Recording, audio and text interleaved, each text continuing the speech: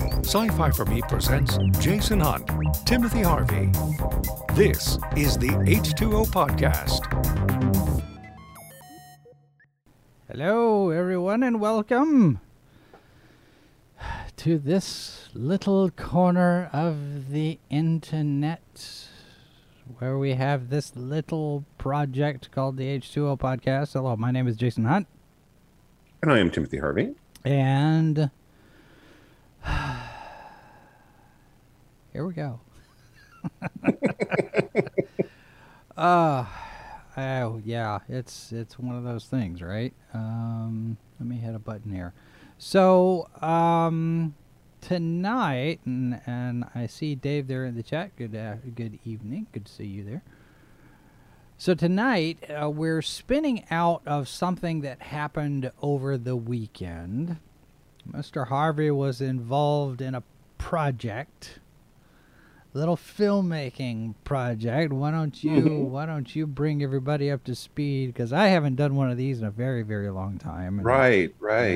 So this weekend, on this Saturday, I participated in the One Night Stand film competition. That's the oldest and first timed film festival where you go out and you make a film during a certain amount of hours. And that actually, you see them all over the world now. But that started here in Kansas City. And it started with the organization that I have been involved with since 2006 called the Independent Filmmakers Coalition of Kansas City. I spent a decade on the board, president, et cetera, et cetera. I have cheerfully not had any responsibilities of great weight for some time, except I do, because I have consistently run the film program for the Kansas City Fringe Festival, which I'm doing again this year. And so I've put together the IFC's film program every year, so I'm still involved. Yeah. And technically these days I'm an advisor to the board. Anyway, the One Night Stand is 10 hours. You see 48-hour film festivals all over the place, but we do it in 10, which is, nuts. It is. But the really cool thing is some really, really interesting, very solidly made films get made in 10 hours if you are planning and thinking and using your time right. Yeah. And we did not win. My team did not win. Didn't win anything. Which is unusual given given who was involved in your team this year. I had a fantastic team. It was myself, my friend Brian Boy, who has long been involved in the Kansas City film community. We have a long-running, very manufactured rivalry. We talk trash on each other all the time. We are best enemies. He's my favorite nemesis, that kind of thing. Yeah. But we love working together. And so there were 12 teams this year. Everyone got their entries in on time, which I think might be the first time that's ever happened. I'm not entirely sure, but it's very rare. I don't think that's ever happened. So that was very cool. So it was me, Brian, our friend Amanda Harrison, who's a fantastic actress, who I haven't had a chance to work with in a really long time. She was out in California for quite some time. Andy Meyer, who's a wonderful actress I've worked with. My friend Sam Sentman, fantastic actor. Ari Bavell, who is in your and my film, Statement of Randolph Carter. And Alex Robertson, who is our editor, who is just she's fast. She's fast, which is great because you need a fast editor. Yeah. The problem is we had too good of a time. And we ended up with so much really, really funny dialogue that we gave Alex too much to do. There was just no way she could sort through all we had given her. And the thing is that we shot in 3 hours. We were done in 3 hours, but it was 3 hours of very funny dialogue. See, that's when you need a good script supervisor to make notes. Well, okay, I left someone out. Molly Montgomery. Left someone out. Molly Montgomery, who is often a script supervisor. Yeah. Was also in the cast. She really relished the fact to get a chance to act again. She's also a very, very talented actress, but she was often not called upon to be an actress. She's done scripty a lot. So yeah, but the thing is that we had a fantastic time. I haven't laughed that hard in a long time. It was a wonderful, beautiful day. We did not win. I really was impressed with the films that did. What the second place winner? The second place winner. It was the first time one of the editor had ever done one of these. Oh wow! And the edit was slick. I was really impressed with their edit. Yeah. So it's a fantastic thing. If you ever have an opportunity, if you're interested in doing an independent film, if you have an opportunity to do one of these timed festivals, 48 hours, 10 hours, whatever it is, they are a lot of fun. They are also incredibly stressful. Yeah, a little bit. I swore years ago that I would never edit. I've edited one, and I will never do it again. You would have to set me on fire to get me to do it again. Well, it's like, if you edit again, we'll put you out. I'm like, fine. The trick to the timed, when I was doing them, the trick to the timed productions like that is that you edit while you're shooting. Right. And you start dropping stuff in. And I remember one year we did one, and we were shooting in basically an empty building.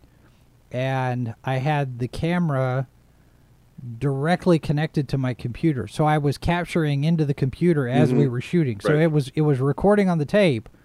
This is back when we were still using tape, but it was recording on the tape, and it was feeding through a cable to my laptop. Right. So I was capturing at the same time, and then I could sort it and organize it and label it and do this, that, and the other, and start editing while I was shooting it and directing it. I was like, right. No, well, and this was another handicap we gave to Alex, which is she had a conflict that morning, so she showed up at the very end of the shoot. So I think that if she had been on set while we were doing it, but again, we had a great time, and we screened our film. I walked into the screening, and I walked up to my cast and crew that could make it, and I said, "I'm so very proud of you all. We're not going to win," and I butchered our movie. But she's doing a fresh edit, just looking at what we've got and building the film that we all saw in our heads, because I think it's probably a 9-minute comedy piece. Sure. But we'll see what happens. But we had, like I said, had a fantastic time. The answer to the question is how many are on a team? It widely varies. There has been, I think this year we had a team that had 2 people, and we've had teams that have, I think, the biggest team, I think, had something like 10 people this year. Yeah. Because we've had, I'm not entirely sure. We've had between 5 and 10 on the teams that I've run in the past. So our dearly departed friend David Barry, really fantastic filmmaker, and incredibly foul-mouthed and just wickedly funny friend of ours who passed away a few years ago. He believed very strongly in the power of build a giant team and then have them invite their friends and family to the screening, so that you can have a cheering section, because they have the Audience Choice Award, which is a popular vote award, and he's just like, no rules against it. Yeah. And the fun part is that if you're ever on one of those big teams, you always had something to do, because he always had this crazy idea. And we're going to try and do this next year. Brian and I talked about this. David was one of those, he really loved the technical aspects of filmmaking. He was an editor, and a big part of his professional life was being an editor. And he would do things like try and do a 3D movie for a one night stand. He did that 2 or 3 years before he passed away. And it didn't work, but it was an amazing attempt, because he did it. He shot a 3D movie. He had 2 cameras, and he did everything you're supposed to do. Yeah. And it just did. Ultimately, he ran out of time to make it all work the right way. But he always did that on these. He always gave himself a technical challenge Let's do this difficult thing Right. and then do it in 10 hours. And so Brian and I are thinking, okay, what can we come up with next year that we can pull off that would be like, let's do a thing like let's try let's try something technically hard, because this a lot of pretty much everybody who was on this team had worked with Dave, had been friends with Dave. And so he came up as we were talking about it, because we haven't seen Amanda in years, or we just in passing. So and she and I worked with him on a lot of stuff. So yeah, that's what we're going to try and do next year, is try and give ourselves something that is technically a challenge to pull off. It doesn't have to be too elaborate. It has to be something that's a challenge for us. We're not going to try and right. it would be a challenge for Dave. He had a stronger skill set base than a lot of people. So well, and it's been so long since I've done one of those things. I got to the point where it was not logistically feasible for me to be doing them anymore.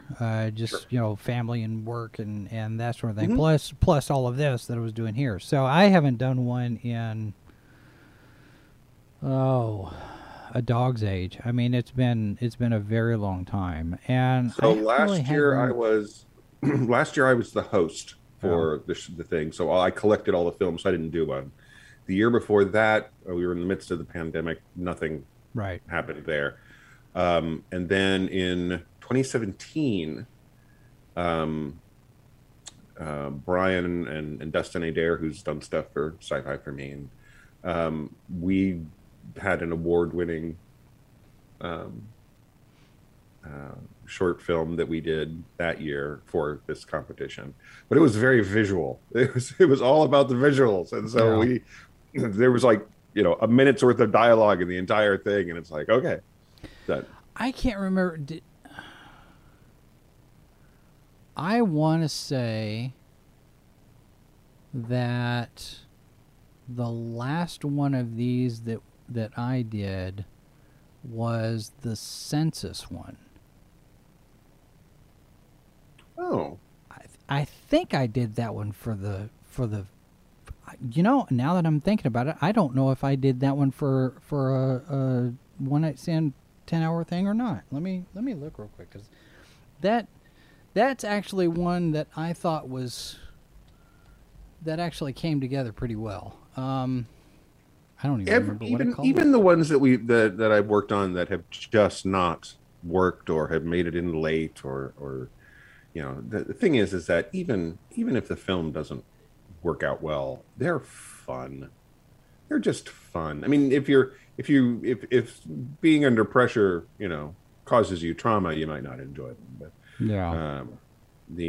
and some folks just aren't built for that, and that's fair. But yeah, we've had a lot of fun with them. So I encourage you folks to get out there and do that sort of thing. If the opportunity arises, you'll probably thank yourself for getting involved. So interesting. Okay, so it's called The Enumerators, and I don't see any note here that it was done for the one night stand, but it does have over 3,000 views, and I'm very surprised. Of course, it's 12 years old, so there is that. But yeah, I don't see that it's part of that. It might have been. I don't remember, because we shot this in a day, if I remember right. I want to see. Was it the one night stand, or was it 48 hour? That's a good question. I don't remember. Like I said, it's been a very long time.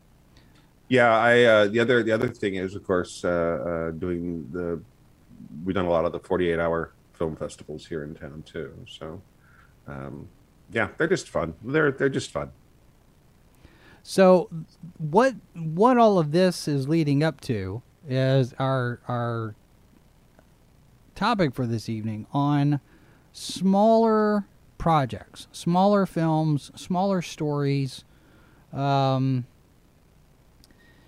Because the Marvel franchises seem to be kind of starting to slow down just a little bit, and And I'm not sure if that's quite the right word, because they're taking a whole different tack with this phase than they did before, which I think a lot of people have noticed that it doesn't feel as there's a trajectory that people are, because the first one, I mean, and cast your mind back to the early days of the Marvel Cinematic Universe, there wasn't really a trajectory at the beginning either. Right. And Kevin Feige has said that as we get closer to the end of Phase 4, people will start to realize where it is that they're going. Right, but right now it's a bunch of different directions, and there's a bunch of different tones, and people, part of me really likes that, because as much as I enjoy the Marvel movies, and as popular as they are, and we've talked about that on this show before, they're formula films. They are, yeah. And I think there's nothing wrong with formula films. That's I fine, think people are starting to realize that they're formula. I mean, because the people like us who are steeped in this and we understand this, we have training and we have experience in this. This is what we do. Early on, it's easy for us to recognize that there's a formula. And now that we've gone however many years, normal people are starting to recognize the formula. Almost two decades. So, which is insane. But you look at the box office numbers for things like Doctor Strange. I mean, Doctor Strange might get to $900 million. It's not going to be $1 billion box office hit. And the Eternals didn't perform as well as everybody expected it to. All these different things. And it feels like Phase 4 is not getting the same kind of reception from audiences. Now, whether that's the kind of stories they're telling, or people are tired of the franchise stuff, or the big blockbuster and it's overhyped and it's one of these again. People get used to it. The part of it is that we've got, and I think this is just this might just be the new reality, and I'm not sure. It's too early to tell yet. But in some cases, it's if you're the early part of this year, I think people were still hesitant to get back into theaters as much. I think people are more comfortable doing that now. And there are folks who aren't, and that were before. So those are people who are not sitting in those seats, and they're just not going to be there until they're comfortable. But also, we've also gotten so used to things showing up on streaming, right, that it ends up being a thing where I could see it in the theater, or I could wait for it to show up on this thing I'm already paying for. Yeah. Well, and we talked about that today on Live from the Bunker. Paul Garabedian was there. We were talking about Lightyear and how much of a bomb it is. I mean, box office has just been abysmal for this thing, and a number of factors for it. It's a film nobody was asking for. I know, and nobody was begging for this movie. There are other reasons why I think it's fizzled, and if you guys want to get into that conversation, you can head over and watch that video. But one of the possibilities on that is like what you're talking about. Well, just when does it come into Disney Plus? I'll just watch it then. But that's not the case with Top Gun, for example. Top Gun Maverick, which is a Paramount movie. So eventually it's going to be on Paramount Plus. And you would think that some people are going to wait for Paramount Plus, and it's not. It's cleared $1 billion and it's been in the top 3 for the last, 3, 4, 5 weeks, however long it's been out. So you and I have talked about the dangers of nostalgia before. Mm-hmm. However, this would be an example, I think, of the pro side of nostalgia. Yeah. Okay, kids. When it's done well. If you are of a certain age, Kenny Loggins, the Righteous Brothers. Well, the Righteous Brothers were a lot earlier than Kenny Loggins, but I know, but I mean, you've lost that. You've lost that love and feeling? Isn't that the Righteous Brothers? Yeah. Well, Hall & Oates did it too, but yes, the Righteous Brothers. That's the one in the jukebox there. Yep. But it is. It was a big thing. It was a lovely Air Force recruiting tool. And they used it. They capitalized Navy. on that quite a bit. Navy, not Air Force. Oh, if there's planes They're involved. Navy pilots, Tim. You got to get that right. Boy, I realize that very particular that there are many folks who have served in the military who definitely make that distinction, and fair enough. But it was a huge hit. It was a huge hit, Yeah. and if we've seen this happen for good and for ill, where something that was a huge hit when the folks behind the new version were a teenager, it's and we're going to bring it back, and Yeah. it's a sequel, and we've seen stuff like you and I both really enjoyed Ghostbusters Afterlife. We thought that was a return, Yes. and they didn't ape the original film. They dealt with it in a way that Callbacks, felt like, but not parody. right. Or, The nostalgia aspect worked for it. Mhm. Here, this is a film where it didn't get a bunch of sequels. Okay, there was there was the entire unofficial Iron Eagle series, but that's a different. that doesn't count. It was essentially the pre-Asylum. But in don't all you? fairness, But Lou don't you Gossett want Jr. to is in this see? film, so Don't you want to see a Top Gun Iron Eagle crossover? I mean, wouldn't that? I don't even know if it was the same production, the same studio that did them, but wouldn't that be fun? it could potentially be fun. I mean, you could also a recipe for It disaster. could be a mess, but yeah. Yeah, but I think that so here's this film that it's kind of like, and of course the '80s were a big time for this. There were these big blockbuster films, and on the horror side of things, it would be as if there had never been sequels to The Lost Boys. And I know folks want to forget that there were sequels to The Lost Boys. There were 2 sequels. Reason you wasn't don't one know of them that- straight to video? Weren't they straight to both video? of them were straight to video. Okay, that's and they were why I didn't see them. and I've watched. I have watched 10 minutes of one of them, and I was like, Yeah. But see, this is the kind of thing though when people are sitting there going, okay, well, Maverick here is a sequel 36 years after the original, and people are looking at this and saying, Lucasfilm, this is what The Force Awakens should have been. 30 years. This is how you treat your source material with a good amount of respect. And there's like it can be done. There's a couple of problems, and I think this is, and I've been thinking about this on the Star Wars side of things. Is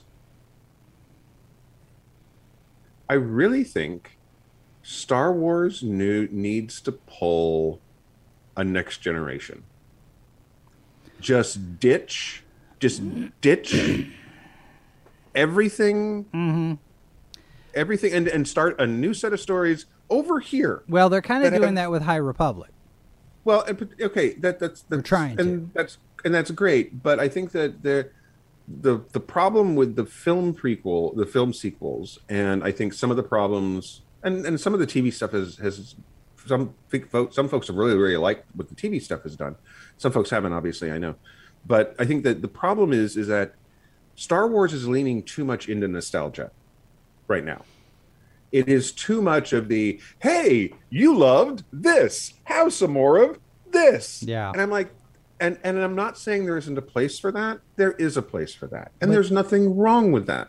For me, as a viewer, I personally find it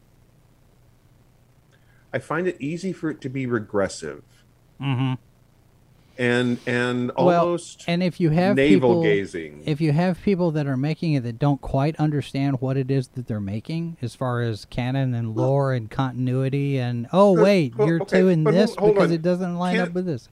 And I know the Again, prequels did it too, but the original 3 did it too. Yeah. People talk about canon and everything like that, and guys, remember, Lucas was making it up as he went along. Right. He didn't care about canon.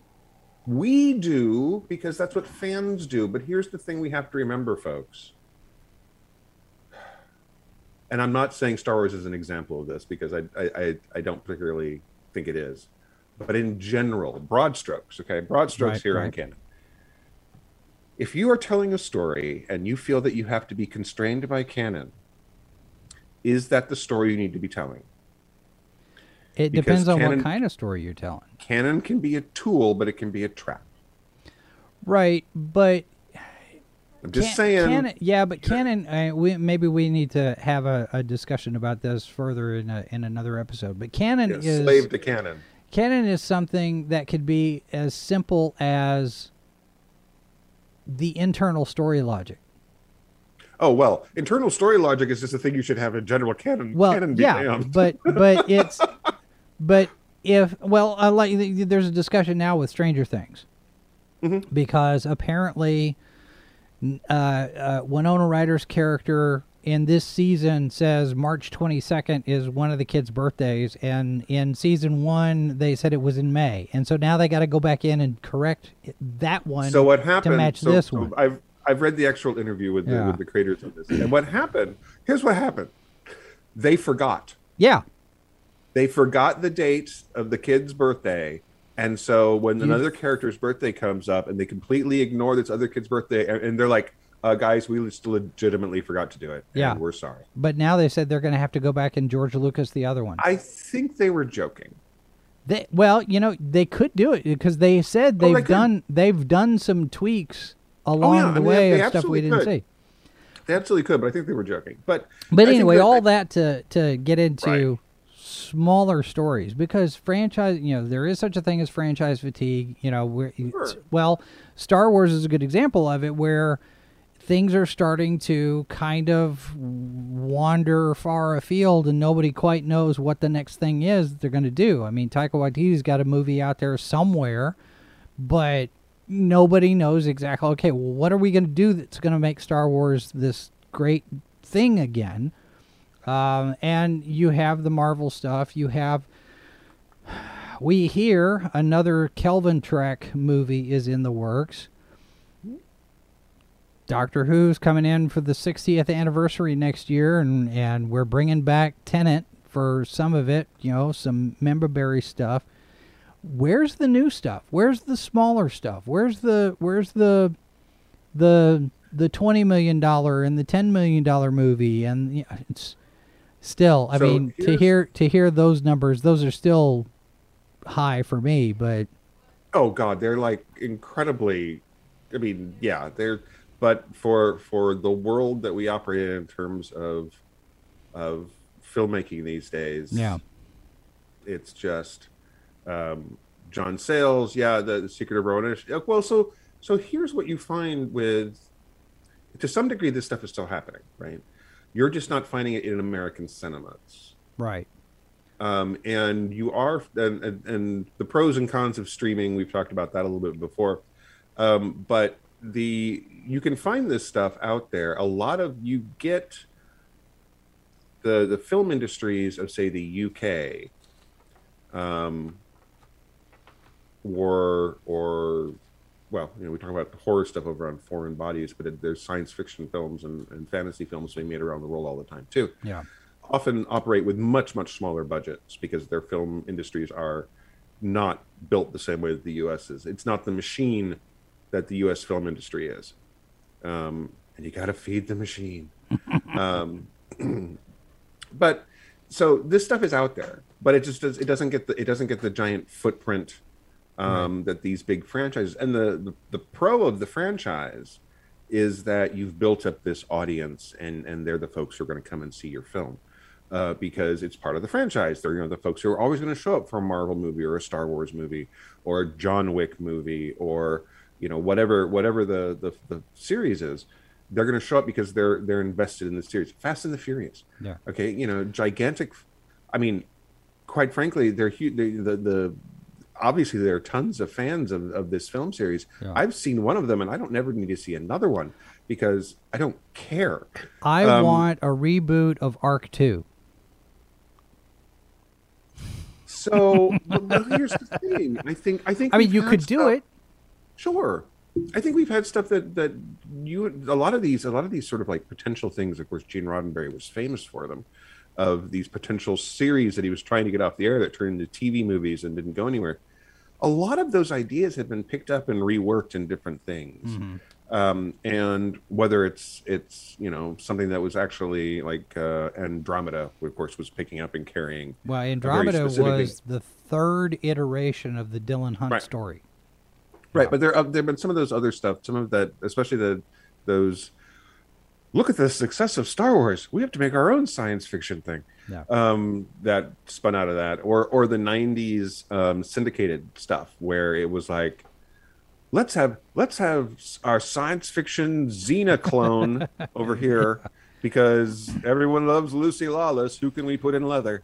Well, Relic Hunter was Tomb Raider and Indiana Jones with Tia Carrere.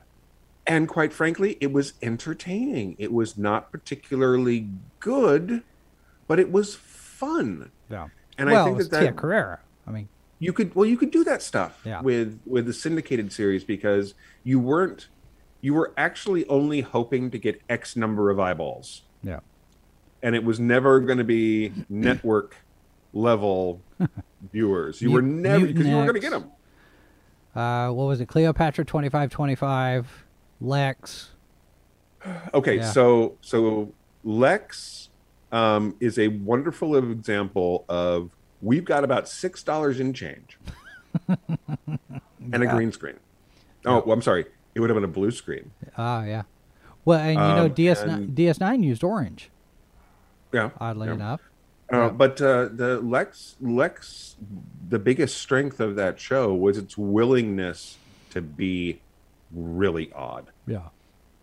And it's entirely why a lot of people could not get into Lex, because it was like, this is just strange, and I don't want to watch this. And if you were into it, then you had a great time. But if you didn't, it was not for you. And for those who may not be aware, Cleopatra 2525 had Gina Torres in the cast from Firefly. It was, again, not particularly good. No, but it was fun. Yeah. And if you were a teenager or in your early 20s, it was full of very attractive young women. Yes. Running around being athletic. So yeah. Dave asks, would it be safe to say in the U.S. art house films would be these smaller stories usually? Yeah, I mean you've got those. Yeah, sure. A modern example of what we're talking about. Everything Everywhere All at Once with Michelle Yeoh. It's not a franchise film. It's not a tent pole. It's not a blockbuster.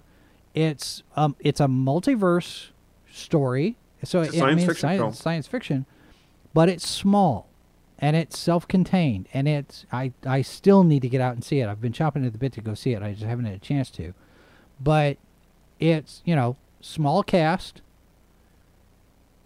And you just do your thing. I recently reviewed Madeline's, which is a very small film, a time travel story.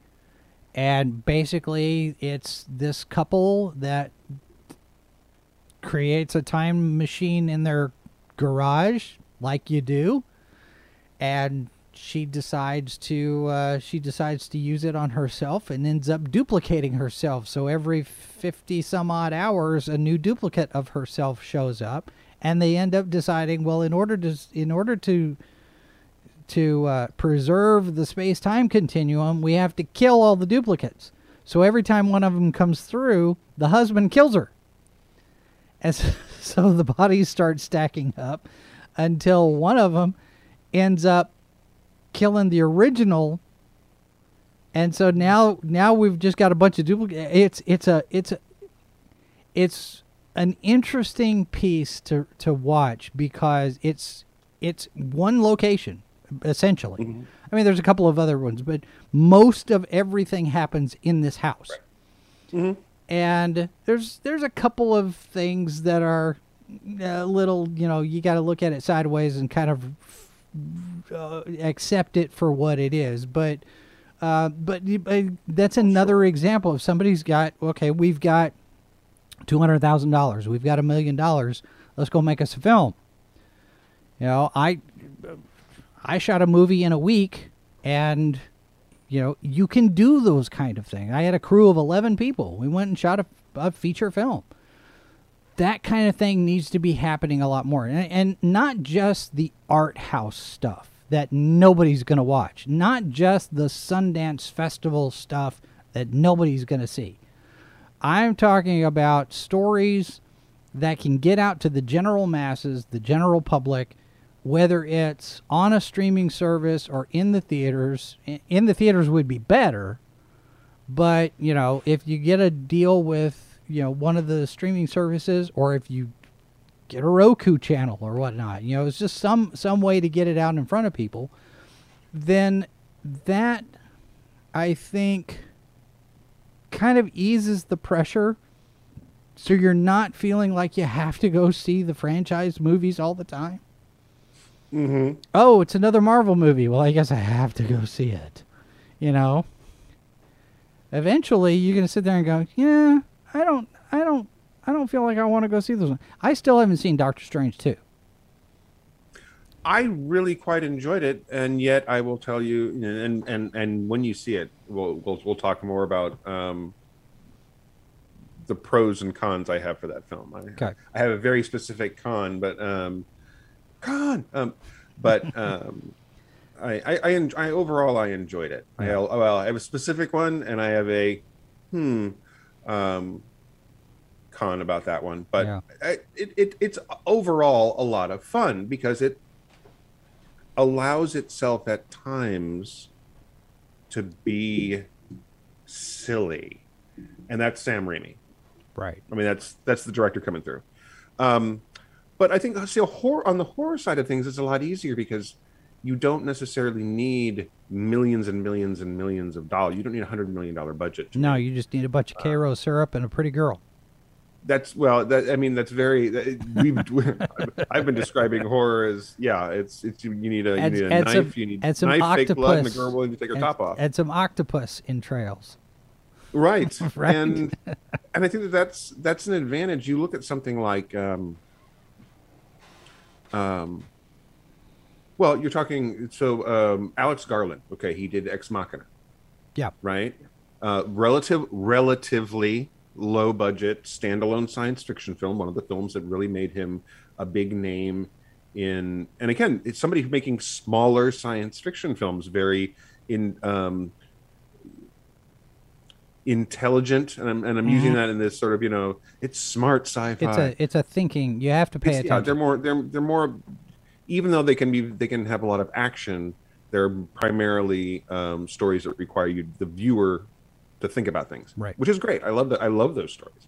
I have actually liked all of Alex Garland's work so far. I have not seen Men, although I've really found the trailers very interesting, and I like the premise and everything.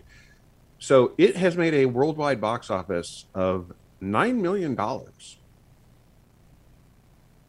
Men or Deus Machina? Men has. A man. Okay. Okay. So, I don't know what the budget is. I'm not actually finding actual budget numbers for it. Mm-hmm. But no one's actually calling it a failure as far as I can tell. So it probably has a relatively small budget. I mean, it essentially has a very, very small cast. Right. And, there are people who are like, the ending apparently is a thing. But horror gets a little more, I mean, people pay more attention to the franchise numbers when it's a franchise horror film. The indie stuff, or the individual horror stuff, so much of this stuff gets put out, so much individual horror, standalone horror pictures get out, and trust me, folks, you don't hear about most of them. Right. You can find them on Netflix, you can find them on Amazon Prime, and most of them are completely forgettable because they got $12.95, a bottle of fake blood, and a pretty girl. We need to make a movie. But you look at something like Babadook, or It Follows, or for heaven's sakes, Oculus with Karen Gillan. Mm-hmm. These were not films with big budgets. Yeah. But they use Or what's their that, money. that new one that she's in, Duel, where Duel. she's playing a clone of herself. Right. The trailer looked interesting. Yeah, it's an interesting premise. Yeah. It's a twist on the classic, cloning replacement type of story. So Right. it's a good identity question picture, I think. So I think that for some of this stuff, it's much more. You see it much more in the science fiction, superhero side of things, where you've got the big budget, big franchise stuff, and it's really easy for the smaller picture to get lost in the noise. And there aren't that many people who are trying to do, if you want to make a superhero movie at this point, the likelihood of someone coming up with something that is not based on a comic book is really small. Well, and I think part of that is the comic book movie has become a thing, and so everybody is looking for that next comic book to develop into a TV show or a movie, which is why we've got The Boys and pretty much all these other things. But pretty much every smaller comic book studio or comic book company at this point has signed a deal. Yeah. Whether it's getting actually made into something or not, everybody's got their own television division and film division and all of that, and they're developing it specifically for that. Which this is a topic we should circle back around to, this idea of comic books as feeder material, the farm league, as opposed to write a good comic book for the sake of writing a comic book. Don't write your Netflix pitch as a comic book. Write a comic book. Tell me a good story that entertains me and has good art, and it's a comic book instead of. I honestly, too many people are doing that now.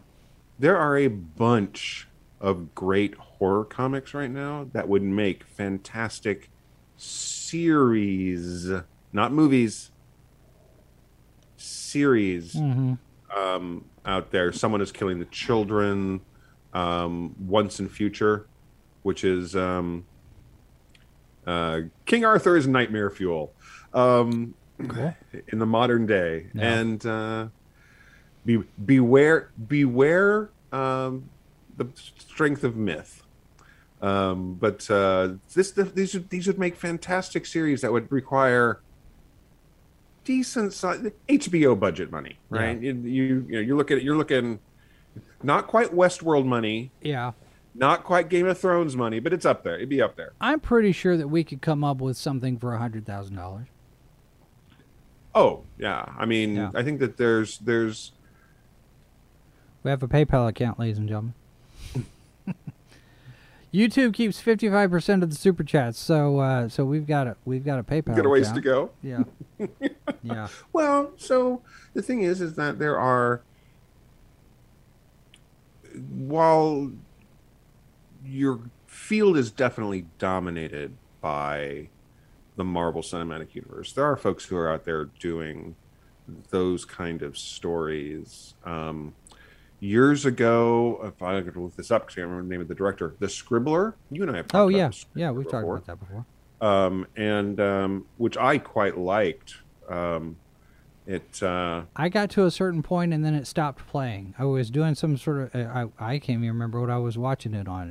I think it was Netflix. And something was wrong with the file. I never got a chance to finish it. And just get a load of this cast here. Katie Cassidy. Mm-hmm. If you're a fan of the Arrowverse, Katie Cassidy, Eliza Dushku, Michelle Trachtenberg, Garrett Dillahunt, Gina Gershon, Michael Imperioloni, Ashlyn Yenny, who I know personally because I worked with. She's one of the stars of the Human Centipede films. I worked with her on a feature film several years ago. It's a really solid cast in an unusual little superhero film. Came out in 2014, guys. If you haven't seen it, I recommend checking it out. It's not Marvel level in terms of special effects or anything like that, but I quite enjoyed it for being a pretty clever, just different take on the superhero genre, but nobody saw it. Yeah. I mean, it's one of those films where, you know, it was going to disappear. It's fade into the background. It didn't have Chris Evans in it. It didn't have Robert Downey Jr. in it. I mean, but just again, think of those cast names. These aren't folks who are, and they're not slumming it in this. They weren't good, as, solid yeah, but some of them weren't as established as they are now. This is like before they were stars type thing. MS makes a point: a small movie is coming out of the pocket of the director. If they don't make that money back, they most likely cannot make another one. Sure. Studios only want the next Star Wars when it comes to sci-fi, and that's an excellent point. It's not just sci-fi, where the studios want, and we've talked about this. The problem with studios is that they want the next big thing, but they're afraid to make the next big thing because they have absolutely no idea what the next big thing is going to be. And so they don't want to take the risk of trying to make the next big thing and then it's not. So they keep falling back on, let's do this again, let's do this. That's why we get so many remakes and reboots now, because that's all they know that's quote-unquote safe. And it's turning out not to be. If that's what people are buying the tickets for, then that's what they're going to do. Remember, folks, Hollywood, of course, is a business. But if that's all there is out there, then that's the catch-22. And I think that's really the strength and downside to something like the Marvel Universe is that as long as the formula works, but if the formula stops working, you've got a lot of money that's been invested in that going forward. We talk about phase 4. There's money being spent on phase 5 right now, guys. There's probably money being spent on phase 6. If phase 6 never happens, if the bubble finally bursts, that's money that's just going to disappear. And so when it comes to spending money, we talk, it seems sometimes like Hollywood is just throwing money at things, but in many ways they're incredibly conservative with their money. Yeah. But they've gotten pretty good, and there are exceptions to the rule. There are notorious crashes and burns, giant flops, where money has been thrown down a pit, but they've gotten pretty good at reading us as a ticket buying monolith. I used to think that. I don't think that as much anymore because of how many movies that have come out in the last 4 or 5 years that people were expecting to do better than they did. Well, but the last 4 or 5 years I think end up becoming. I mean, you got pandemics and stuff. You drop that in the middle of it. It throws things. But still, I think. Now, Dave's got a good question here. Does Hollywood today know what it is to take a chance or a risk on a film? I don't think they do. Okay, I think they're too afraid to. They stopped doing that. Okay, folks, it's Steven Spielberg's fault. I'm sorry, but it is. There's so many great Steven Spielberg films that I really, really love, but this is his fault. I'm sorry. But Spielberg didn't do a whole lot of franchises, though. Jaws basically invented the summer blockbuster. Right. And this is the point, okay? This is the point where the industry took, and I'm sure a film historian will sit there and go, aha, this is actually that point. But from my perspective, this is the point where the film industry sat there and went, what?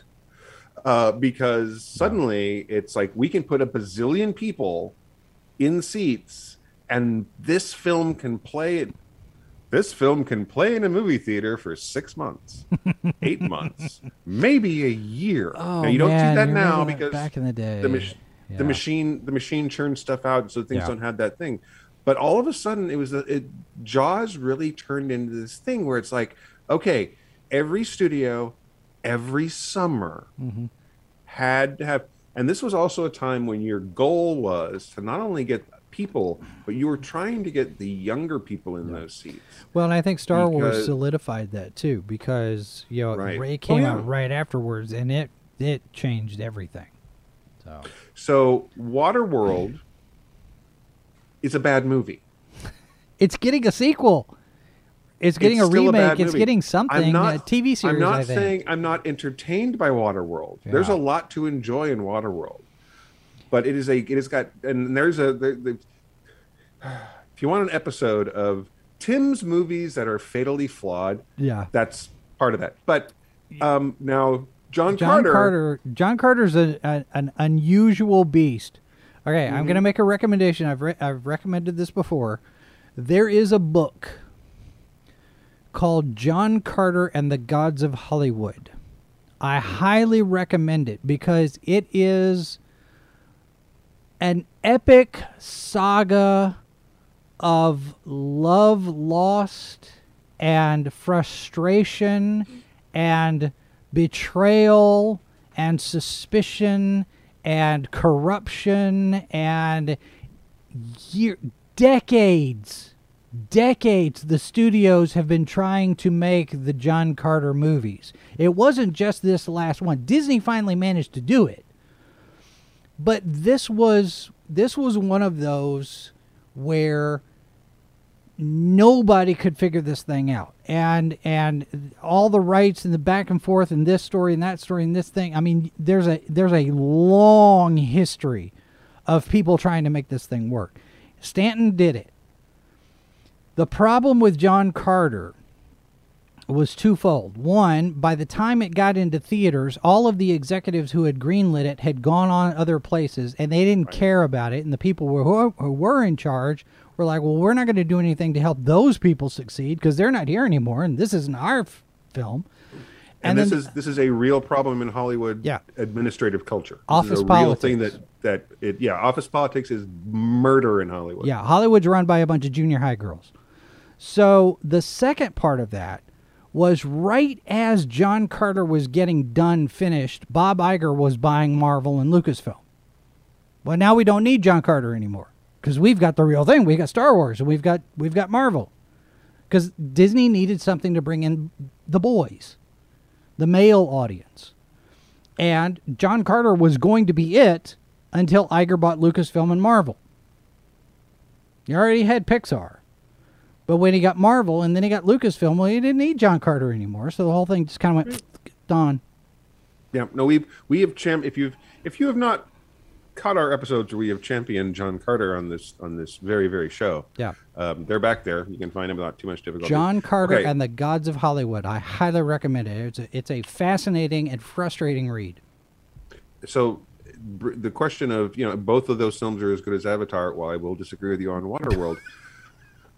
Personal opinions aside, the thing is that Avatar, here's the thing about Avatar. Avatar is spectacle. Very simple story, we've seen and heard and read. That story is 150 years old, if not older. It is this is highly derivative, it's a lot older than 150 surface level. years. I call it Dances with Smurfs. It is.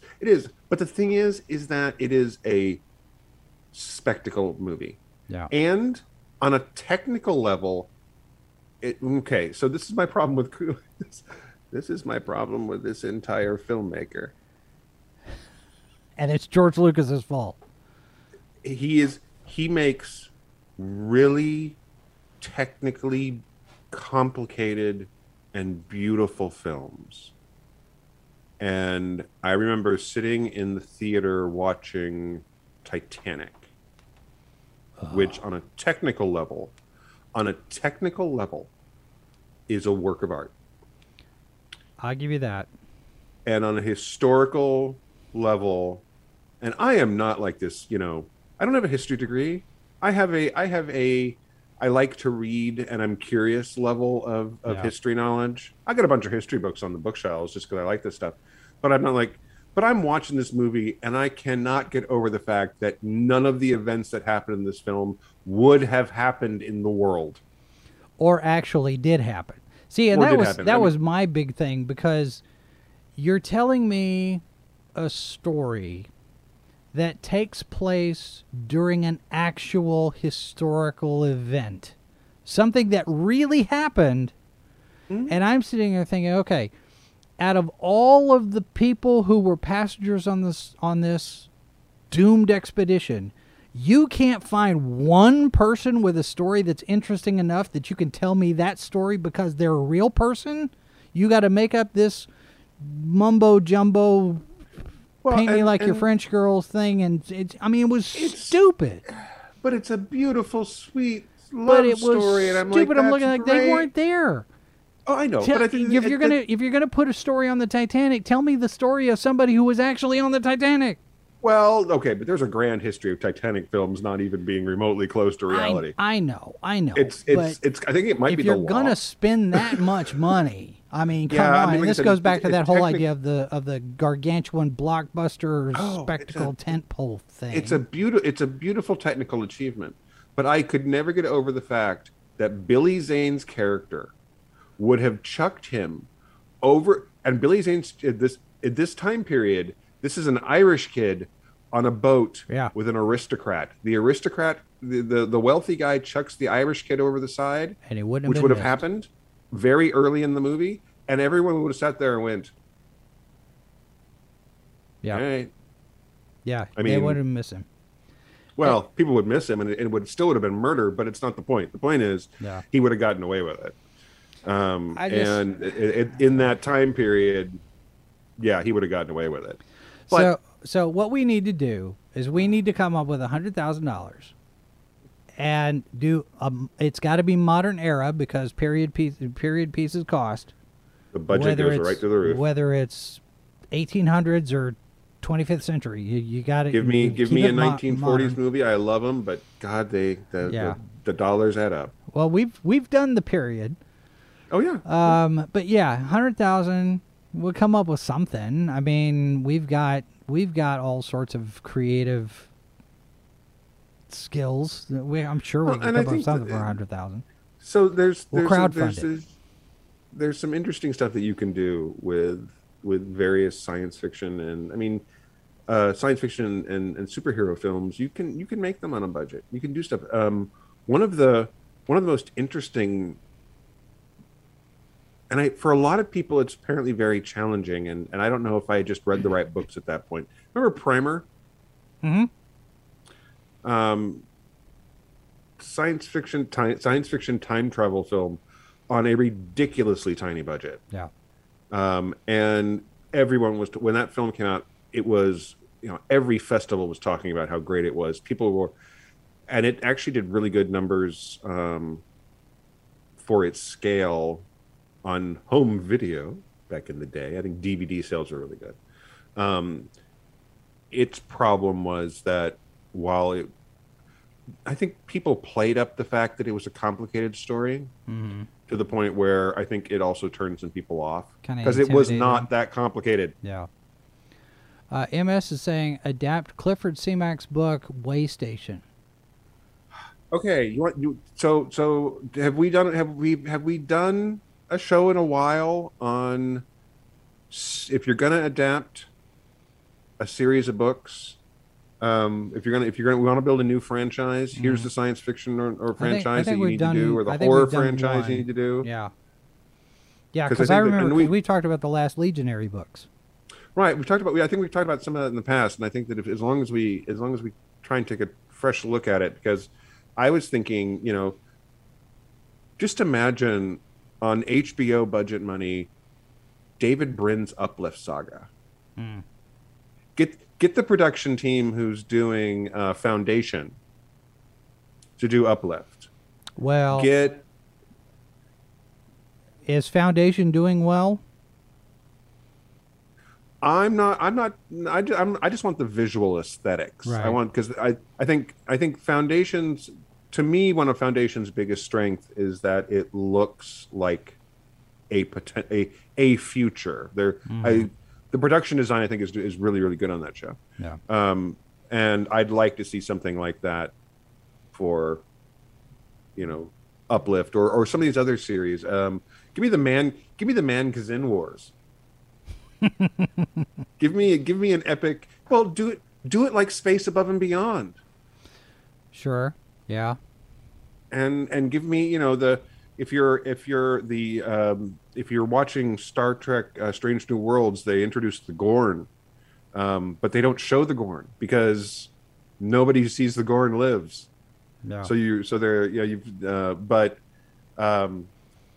you could tease the appearance of the Kzinti and then have them show up and be all like, murderous cats, and everyone's like, I knew this day would come. This is what happens when you give them thumbs. But no, yeah, Wait Station, Clifford Simak. There's so many books series that could actually be incredible franchises if you wanted to take the chances that currently you only get taken on the smaller budget projects, because Hollywood's big budget projects, again, it's all about, as long as you keep showing up and buying the ticket for that film. And I'm not saying this is bad, guys. This is like me going, as long as it's all your fault. Yeah. If you personally keep going to see Marvel movies, this is all we're going to get. No, I go see them too, but that's Hollywood. That's the lesson that Hollywood takes away. Is that's oh yeah, all and quite frankly, it's supply and demand. That's what they're doing. It's basic economics, and that's Hollywood. It would be lovely and nice if Hollywood was about the art, but I have news. You'd have to go back to never. You'd have to go back to never to find Hollywood being about the art. It has always been about the bottom line. Yeah. We get some great stuff out of it. Well, and it's going to be interesting to see as stuff comes out of other places. I know Daily Wire's doing stuff, but other companies as they ramp up and decide Hollywood can go do their own thing. We're going to go do our thing, and we're going to do our thing over here, and they're going to do their thing over there. I think as things kind of start to spread out a little more, you're going to get more opportunities for those smaller pictures to get made. Well, the fact that you've got the streaming services are now producing stuff, right? Yeah. So, I mean, wherever the source comes, and the good news is that this means that potentially, if you are a niche market, somebody is probably going to make a story for you. Yeah. Which on a viewer level is fantastic. On the other hand, niche markets don't last very long, so don't get attached. That's when you make your movie, you make your money, you get out. Right. But the fact is that because they are producing their own things, you are more likely to get, what was that time travel alien invasion film that Chris Pratt just did last year? The Tomorrow War? Yeah. Okay, so I mean, the budget on that was not small, but compared to a lot of other big Hollywood science fiction blockbusters, it was not anywhere near that budget. So you're going to get more stuff like that. You're more likely to get more things like just doing terrible with names tonight. The Rock, Gal Gadot, Ryan Red Reynolds Notice. movie. Red Notice. Yeah, Red Notice. Okay, Yeah. You're more likely to get stuff like that because it's cheaper to make action romps where your biggest budget is your 3 actors. Yeah. So. Robert's got a follow-up to our money edition of Live from the Bunker from last week. Says Coinbase dropped 75% in the last few days. Now Goldman Sachs downgraded from buy to sell. Always fun when that happens. Crypto I've never wrapped my head around it, and I'm not going to try now. So here's the problem in a nutshell. If you have a deregulated thing, if that is your business model, you're screwed because nobody's regulating it. Well, there's no safety net. Yeah. Well, and the whole blockchain technology was supposed to be the safety net. But yeah, anyway. Speaking of a recommendation of my own here, just because if you are fascinated by the train wreck that is crypto, if you are fascinated by the hopes and dreams of Web3, there is a website called Web3 is Going Great, and it has a running tally of how many billions of dollars have gone down the drain. Yeah, folks, neat ideas that are solutions in search of a problem. Yep.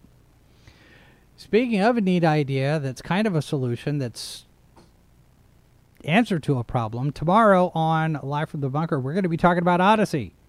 Drew Hancock, who is community coordinator with Odysee, with the video platform, he's going to be here to talk about it. And we're going to look at the development of the platform as an alternative to YouTube, and I may turn it into a subscriber stream and you know do a little telethon to try to build up our numbers there. And then tomorrow night we've got a brand new hour in the Ranker Pit. We're going to talk about the finale of Show Me the Baloney, and then on Saturday. We moved it a week because Mr. Harvey had to go do his thing. But Saturday, we're going to have Foreign Bodies at 1 p.m. Eastern. So do check that out to be back for that. Of course, all the social media platforms where you can find us, all the video platforms there. We have mentioned the tip jar and the newsletter. You can sign up for that. And that's going to do it for us tonight. Don't forget, this show is available as a podcast if that's your preference. But do leave us a comment if you're here on replay. Send us feedback if you've got suggestions for topics. The email address is h2o@sci-fi4me.com. And we will do this. We've already got our topic for the next show.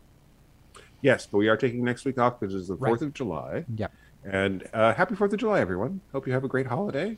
Be safe. Don't make sure all your fingers and limbs are still intact after the holiday. And yeah, we'll see you when we get back. All right. Have a good week. Have a good night. Have a good holiday. We'll be back. This has been a presentation of Sci-Fi for Me Radio. Copyright 2022 by Flaming Dog Media, LLC. All rights reserved. No portion of this program may be retransmitted without the express written consent of Flaming Dog Media. You're listening to Sci-Fi for Me Radio.